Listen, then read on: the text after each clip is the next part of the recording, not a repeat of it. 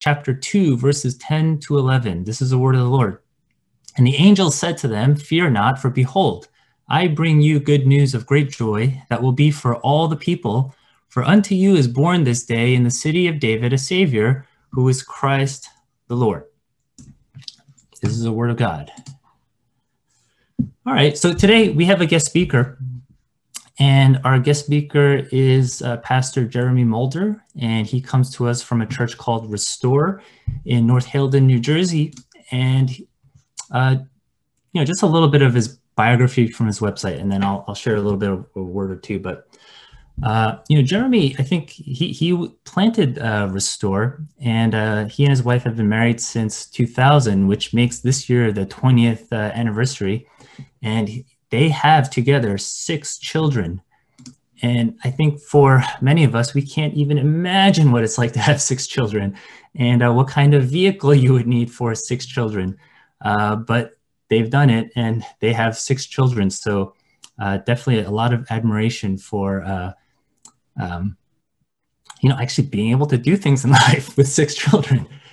But he, the way I know him, he's part of the Christian Reformed Church, which I think many of you know is a denomination that we are potentially going to join in the future. And currently he's serving in the denomination as something called the stated clerk, which is like, it's a lot of work actually. So I'm thankful that he's doing it, but basically organizing and running a bunch of the meetings for something called classes, which is like, a bunch of churches in the region. And, about 3 or 4 times a year, these churches meet together and, fellowship together, but also conduct the business of, churches and denominations together. So I thought it would be great to invite him just to expose some of you all to just different people in the Christian Reformed Church. So without further ado, I'm going to hand it off to Pastor Jeremy, who will deliver today's word. Well, thanks, Sam. Can everybody hear me? Just a nod or something? Perfect. Great. It is great to be with all of you. As I see your faces and your children, I almost wish that I had set up my camera in like the family room so you could see my children running around in the background as well. Our church is celebrating these days during the pandemic by pre-recording our services. So we sat down at 9:30 this morning as a family and did our church service at Restore. And now it's really great to join you all. And if there is one benefit of the pandemic that we're in, it's that we do get to do this, that I do have the opportunity to see other churches and fellowship with you and experience your worship service. This is the first time that I've done a worship service or preached over Zoom. So that it's been a great experience. I applaud all of you in continuing with that during this time. As Sam said earlier, we all desire to be together, but during this season, the church has gone through many pandemics in the history of the church over 2,000 years. But we are blessed in that this is the first pandemic that the church has gone through where we've had the technology to really keep one another safe and yet still connect around the Word of God. So I'm very thankful for that. As Sam has already introduced, I did plant my church, Restore, 10 years ago, and we love it. We love getting to know all the other churches in the denomination. We do have 6 kids, and we do drive a Suburban. That is the vehicle. It was either that or driving like a 12-passenger van. And my wife did not want to drive a 12-passenger van. So we said, okay, we can only fit 6 kids in the Suburban. And so that was our limit. That was like, I'm not getting a bigger vehicle. That's as big as they make. This is the one. So that is what we drive. But anyway, I'm thankful to be here today and be able to join you. And as Sam already read, I want to talk to us this morning from Luke chapter 2 and really reflect on this question of joy. What does it mean to have joy? We know the Christian message and the Christmas message is a good news of great joy message, but what is joy? And I think if we were to answer that question, many of us would answer it and we would describe joy as the feeling of gladness or happiness. And that's not wrong. In the scripture, oftentimes joy is used to describe those feelings of gladness or happiness.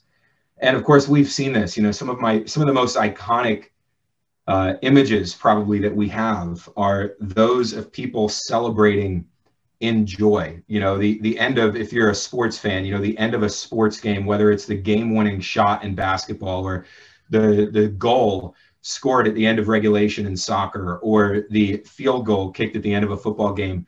You know, those moments just well up in people a sense of gladness and happiness. The endorphins rush into their body and they begin to celebrate in a way that they would never do, right, in a normal time. Like joy, that sense of gladness and happiness can cause us to almost lose our minds. I watched a game, a video clip from a football game that was happening, a high school football game in like Texas or Alabama.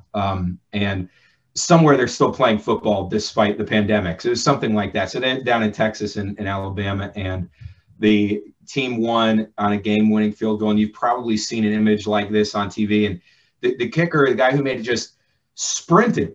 He just ran, just sprinted into nowhere with his teammates chasing him. And there's coaches dancing in the corners of the field, and no one's even nearby. And they're just dancing and cheering. I remember when I was 4 years old, there was an image that I saw at the end of a sports game of, and it just so happens that this month is the Jimmy Valvano fundraiser for cancer research. But back in 1983, Jim Valvano was he was a basketball coach for North Carolina State, and North Carolina State won the national title game at the buzzer.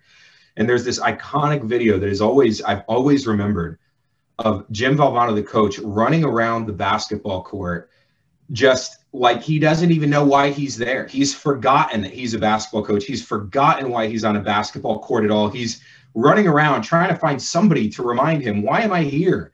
And that's what gladness and happiness can do. It's this rush of emotion and energy, and we chase after it, and it can become so powerful for us that it can become addictive. You know, so many people chase down these feelings in this sense of gladness and happiness. But the question is, what is joy when those feelings of gladness and happiness seem elusive to us? What is joy when gladness and happiness no longer seem to be so readily accessible, or at least they seem restrained or restricted for a time? You know, what happens during a year like 2020 where many of the things that we used to do that would bring us great joy, even gathering with our church community, is restricted? I had to talk with this with the staff at our church this week, and I said, I've really been wrestling with this during this Christmas season, because I love Christmas. The time between Thanksgiving and Christmas is my favorite time of the year. And up until now, in all of my years of celebrating Christmas, I've never had to think about why. It was just, I liked it. I enjoyed it. I found great gladness and happiness. But this year, I've really been wrestling with it, because all of a sudden I didn't feel like it was a happy time. Not that I really wanted 2020 I didn't want to just skip the season, but I kind of did. You know, I'm kind of like, let's get to 2021. Like, you know, Christmas, all right, great. Let's just get through it, make it happen, get to next year. Hopefully things start looking up. There's good news on the horizon. You know, let's just kind of get through this. And it just felt like my gladness and happiness were taken, you know. And I realized that so many of the things that I used to enjoy about Christmas, you know, the staff party that we can't have this year, the party with our small group that we're not having.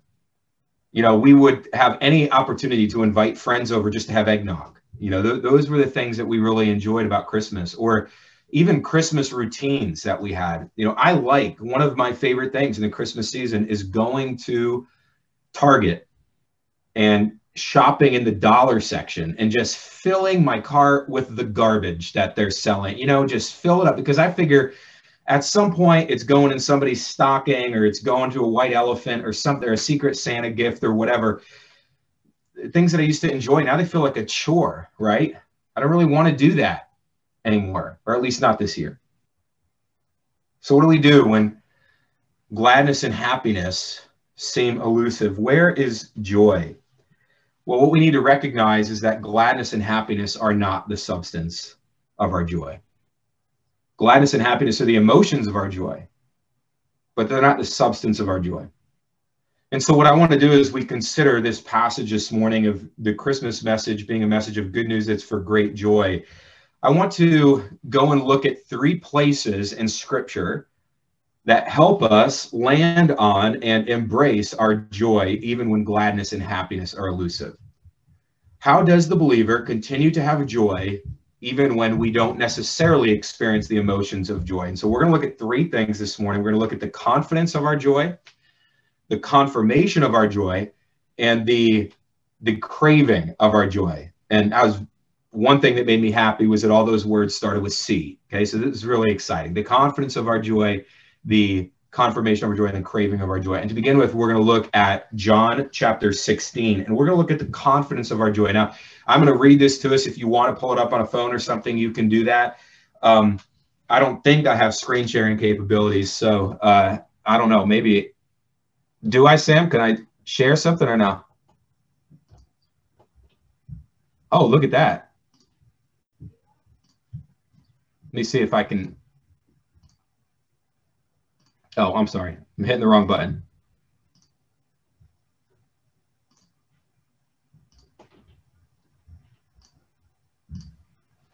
This is what John says from John 16. A little while, and you will see me no longer. And again, a little while, and you will see me. So some of his disciples said to one another, what is this that he says to us, a little while, and you will not see me, and again, a little while, and you will see me? And because I'm going to the Father.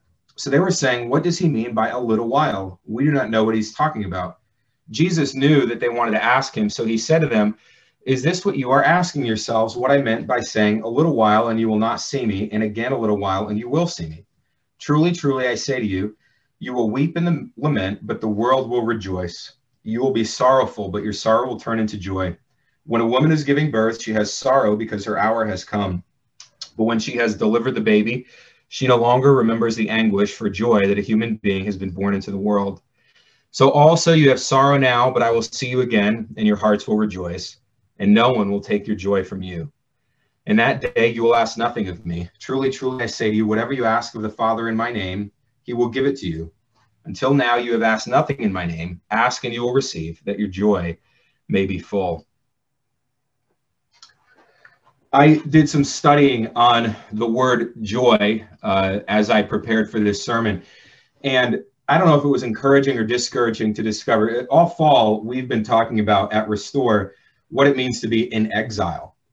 And we said there's one thing that 2020 probably has helped us to realize, it's that the Christian is called to live as an exile, right? We are wanderers and sojourners.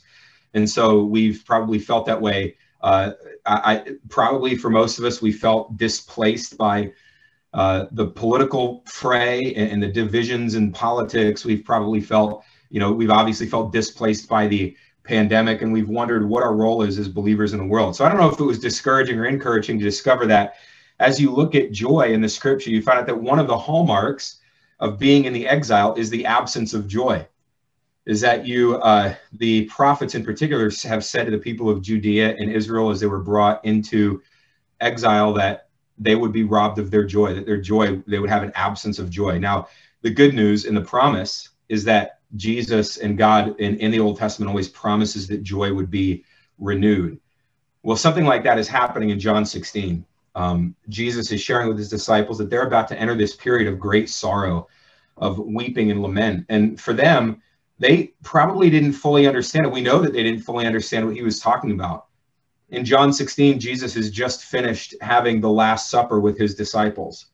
And now and that's a feast. I mean, it's food in abundance. It's joyful. There's wine flowing. It's a good time. And now they're walking to the Garden of Gethsemane, and Jesus begins to teach them with an urgency that he has not taught them previous to this. And so the disciples know that something is going on. Jesus was a little bit off at dinner. I don't know if you've ever been to a dinner party, but I doubt that at a dinner party, one of your friends turned to someone else at the table and said, this person's going to betray me.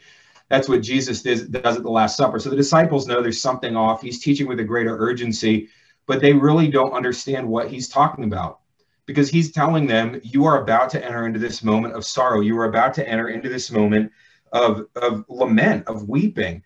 And they're openly admitting they have no idea what he's talking about. You know, they're like, what is this? What is he saying? He's going to go to the Father. He's going to leave us. We don't get it. And I'm personally always encouraged by passages like that, because I think we all have a tendency to get frustrated at our children or even friends, or maybe it's somebody that we've been discipling in the faith. And sometimes we think, why aren't they further along? You know, why haven't they learned more? Why don't they get it? And then I see these passages of Jesus and his disciples, and I realize, you know, these guys were with Jesus for 3 years and they're still confused. And so they have no idea what Jesus is talking about. And Jesus says, look, let me explain it to you like this. What I'm telling you is that you're going to have dark days ahead. I'm telling you that you're going to face sorrow and depression and anger and sadness unlike anything you have ever seen. You're going to face weeping and lamenting because I am going to leave you. You're going to have a moment where gladness and happiness seem elusive. A moment where those things that used to bring you pleasure, the thing that would make the endorphins rush into your body and your brain, those things are going to be gone. The things that used to make you happy, the food and the drink isn't going to taste like it used to. But as there so often is in Scripture, there's this transformative, glorious word in the middle. The word is but. You will have sorrow, but your sorrow will turn to joy. Why is it that Jesus can so confidently say to his disciples that even though you're going to face sorrow, there is a day coming when you will receive joy that cannot be removed from you? Well, the answer for the disciples is the same as it is for us. It's the resurrection. Jesus says that you're going to go through a moment of sorrow, you're going to go through a moment of depression, but I can guarantee you this, that a day is coming when you will have joy that cannot be taken. And he says it's true because of the resurrection. This is what the apostles held out in front of the church. It's what Jesus held out in front of his disciples, that the foundation for our joy is the resurrection. The question for the Christian as we seek out joy is, did Jesus get out of the grave or not? Did Jesus rise from the dead or not? You know, throughout Scripture, joy is frequently and almost always associated with victory over one's enemies. That this is where we receive joy. The Psalms of David, where he expresses great joy, Psalms that were supposed to be sung within the congregation, stemmed from moments of victory over his enemies. Let me read one of those to us from Psalm 72 or 27. The Lord is my light and my salvation. Whom shall I fear? The Lord is the stronghold of my life. Of whom shall I be afraid? When evildoers assail me to eat up my flesh, my adversaries and foes, it is they who stumble and fall. Though an army encamp against me, my heart shall not fear. Though war rise against me, yet I will be confident. One thing I have asked of the Lord that I will seek after, that I may dwell in the house of the Lord all the days of my life, to gaze upon the beauty of the Lord and to inquire in his temple. For he will hide me in his shelter in the day of trouble. He will conceal me under the cover of his tent. He will lift me high upon a rock. And now my head shall be lifted up above my enemies all around me, and I will offer in his tent sacrifices with shouts of joy. I will sing and make melody to the Lord. David's joy when he brings his sacrifice into the temple is the victory over his enemy that has been offered him in Jesus Christ, in God. And now we discover that that same victory is offered to us, victory over our enemies in the resurrection. Jesus is saying that the source of our joy, the foundation of our joy, is the fact that he has defeated our enemies, even death. It is the assurance of victory that brings the Christian their joy. The resurrection of Jesus affirms to us that no matter what else we face in 2020, that we have confidence in our joy, in the resurrection. And you know, that's something that in 2020, I hope we reflect on. That Paul tells us in 1 Corinthians, he says, hey, if the resurrection isn't true, then we're the greatest fools. 2020 kind of hammers that home for us, doesn't it? That as believers, brothers and sisters in Christ, we have the assurance of joy. We have the foundation for joy. We have a reason for joy in spite of a year like 2020. But if the resurrection's not true, then we're foolish. Because we should look around and lament 2020. We should look around and have sorrow, sadness, weeping. That is a reasonable reaction to a year like we are going through even now. But believers, we hold out this assurance of our joy, that we know that a day is coming when the world will finally be completely renewed, when it will be restored, that even now when things look challenging and are dark and difficult, yet we believers know that a day is coming when Jesus will return, when all good things will be restored because of the resurrection. That's the foundation. That is the confidence of our joy. So what about the confirmation of our joy? And that's what I want to consider next, the confirmation of our joy. Now, so we have the confidence, and now as believers, we want to know, how does that apply? How can we have confirmation in that joy? So we're going to look at another place in Scripture. We're going to go to Galatians chapter 5. I'm just going to read us 2 verses from there. Galatians chapter 5. But the fruit of the Spirit is love, joy, peace, patience, kindness, goodness, faithfulness, gentleness, self-control. Against such things, there is no law.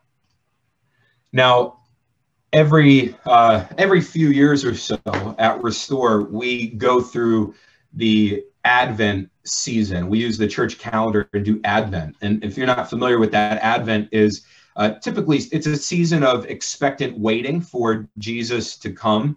And we celebrate it not just looking forward to his birth, but also looking forward to his return. And it's typically signified by, having a wreath, and around the wreath you have 4 candles, and those 4 candles represent something. In the center, you have a candle that represents Christ, but around the outside of the wreath is 4 candles that represent hope, peace, joy, and love. Hope, peace, joy, and love. Now, all of these things are elusive to us. That's one of the things they share in common, that they can all be elusive, the way that joy can be elusive.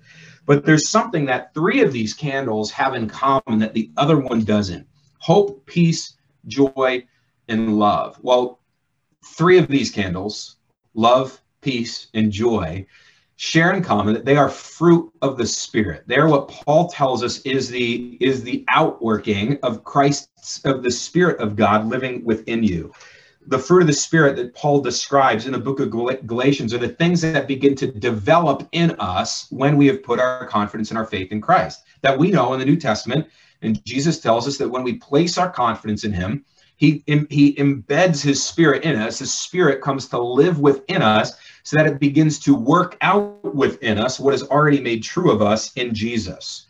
In Jesus, we are justified before God. In Jesus, we are made perfect. We are made righteous before God. The Spirit's work works out that righteousness that's already true of us in Jesus and begins to work it out in our hearts, that we become more like Jesus as we follow him, that we're continually transformed. Now, the reason that love, joy, and peace are a fruit of the Spirit and hope is not, is because there will come a day where our hope is seen. Right? Our hope in the coming kingdom, our hope in Jesus' arrival. There will come a day when he comes, when the kingdom is here, when Jesus has arrived. And as Paul says, who hopes for what he already sees? Our hope will be realized. But peace, joy, and love are aspects of our life that we will continue to develop in us. That even when we are with Christ, we will see the true fulfillment of these things in us. We will be perfectly loving. Joy. But in the meantime, these things are being worked out in us. We begin to experience them through the Spirit. So the Spirit's presence in our lives is the confirmation of the joy that Jesus said we would have because of his resurrection. That as we see the Spirit working, as we see the Spirit moving, it confirms in us that we truly do have access to what Jesus has promised us through his life, death, and resurrection. So the confirmation of our joy is ultimately the Spirit within us. Now, but there's 2 aspects to this that we need to see. And Sam said something like this before, and he had no idea I was going here, but he nailed it in quoting Martin Luther, where he said that Luther says that the human heart has the ability to turn inwards on itself, so that we begin to focus more on ourselves rather than focus on others. And that's our natural tendency. And that's especially true of us when we go through difficulty. When we're not experiencing happiness or gladness or even joy, we have a tendency to curve back inwards. But Paul says in Galatians, he says, the Spirit of Christ is within you. Now, if you want to experience that, what you need to do is step into life in the Spirit. step into the life that God has called you to, into living in the way that Christ commanded you, living into the God-honoring lifestyle. You see, so often the reason that we don't experience the joy that the Spirit has called us to is because we don't actually step into the Spirit-filled life. We don't step into the mission of God. We don't step into the kingdom of God. We sort of sit back and we're like, okay, I have this Spirit and I feel joyful. And Paul says, if you want to experience this, you have to step into it. You have to live in the path of the Spirit that is in you. But here's the thing.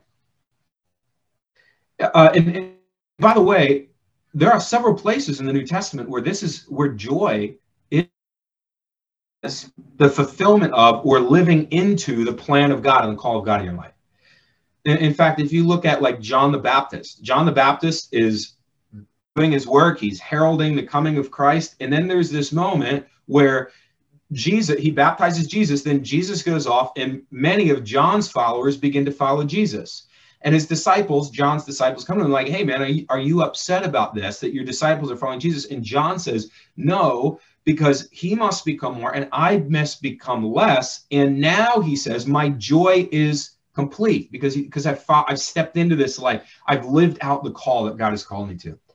Paul says to the churches that he evangelized and start, make my complete by carrying out and living into the God-honoring lifestyle. Jesus himself, as you know, we learn in Philippians that Jesus endures the cross, spurning its shame for the joy set before him, that living into the Christ-honoring, the Spirit-filled life will bring us joy. But here is what I want to say, is that many times we may be doing that. We may think, or we may be trying to live into, sorry, something just popped up on my screen. Hopefully that didn't stop us, whatever. Living into the Christ-honoring lifestyle, but we may not be experiencing this joy. You see, what we have to understand is that when Paul calls us to live into the Spirit-filled life, what he's also telling us is that joy is not something that can be manufactured. Joy is not something that we can just simply go out and do and make happen in our lives. If that were the case, then joy would come to us through the law of God. That we could simply follow God's law and then we would experience joy. But what Paul says is that the reason Jesus comes is we can't experience that joy. We can't manufacture that joy. What we need instead is that we need to go and we need to live and we need to experience the Spirit's transformation that brings us joy, because joy is a state of being. Joy is a state of living. It's not an emotion. It's not gladness and happiness. In the end, it's a state of being. And so the encouragement of this passage in Galatians, the gospel, is that when we are, even if we are living into the Spirit-filled life and we're not experiencing joy, we can recognize that we can't manufacture it. So in moments of sorrow, we go not to try harder, not to be better, but we go to the Spirit. And we say, Spirit, bring me joy. Spirit, renew my soul. Spirit, bring me the joy that I know I have because of Jesus, that is confirmed in my soul because of your presence. Bring me that joy. That is the confirmation. Despite our discomfort, despite our difficulties, I pray we run there, that we rest in the presence of the Spirit, and we would begin to experience joy. The confidence of our joy, the confirmation of our joy, and lastly, the craving of our joy. I admit to you that craving is a bit of an odd word, but I thought to myself, well, maybe it fits because we started talking about childbirth, and craving can be part of bearing children. I've been excited. We've just had 2 births this week at Restore, 2 new children being born, COVID babies. So we're very thankful for that. But here, it does seem like a weird word to use the word craving, but here's what I want us to think and see, is that there's something about Jesus' teaching to us that seems to indicate that our desire for the kingdom of heaven should be so great that it really is like a craving. That we almost crave it. It becomes our highest ambition, our only goal, the object of our joy. So he says this to us in one of Jesus' shortest parables. He says this in Matthew 13. The kingdom of heaven is like treasure hidden in a field, which a man found and covered up. Then in his joy, he goes and sells all that he has and buys that field. Can you imagine if someone you knew sold everything that they had and went and bought a field? Now, that may not be as difficult for some of us to imagine these days. I know there's a lot of people moving, they decided, the pandemic hit, they moved out of New York City and they went out and bought a field somewhere, so that has happened. But I don't know if you've ever driven through some of the rural areas in and around, New Jersey, Connecticut, upstate New York, and every field looks exactly the same. I drive by and I go, what makes that field better than this field? I have no idea. But this guy in the story that Jesus tells, he finds a field, he runs out, and he sells everything, not just rearranges his finances, not sells his car, not takes out a second mortgage. He sells everything, and he goes and he buys this field. Why does he do that? Because what he has experienced and what he has seen and what he has discovered in the field is worth so much more to him than everything else that he has, he knows that if I just have that, if that's the only thing that I have, I will have great joy. Jesus says this is what the kingdom of heaven is like. When you experience and you live into the kingdom of heaven, when you've been brought into the kingdom of heaven by the blood of Jesus Christ, when you experience Jesus, it will bring you great joy because it will be of more value than anything else that you have. Our joy longs for something to have joy in. Our joy is looking for gladness and happiness and wants to rejoice. Our joy wants to run. Our joy wants to dance in the corner, even though it makes no sense, but we want to dance. Our joy wants an object to find joy in. We crave it. We chase it down. We look for it over and over and over, hoping to experience that endorphin rush. We want something that will finally fulfill us and finally bring about what we had always hoped. That joy would not be elusive, that joy would not be tied to our emotions, but that joy truly would be our state of being. That joy would be just who we are now. What we desire is that we would be the owners of the thing that brings us joy. And what Jesus says is, you have found that in me. You have found that in the kingdom of heaven. This is why the message of Christmas is a message of great joy. It isn't the parties. It isn't the gifts. It isn't the food or the drink or the celebration. All of those are good things that God has given us to experience the emotions of joy. But the reason that the good news is a message of great joy is because of this. Today, in the city of David, a Savior has been born, and his name is Christ the Lord. He is the object of our joy. That's the message of the gospel. Let me pray with us.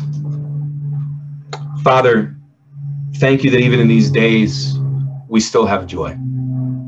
Lord, even when it feels like it's elusive to us, we know that it is confirmed in our souls by the presence of the Spirit. May the Spirit enliven our hearts, make us sense and experience that joy in a new way today.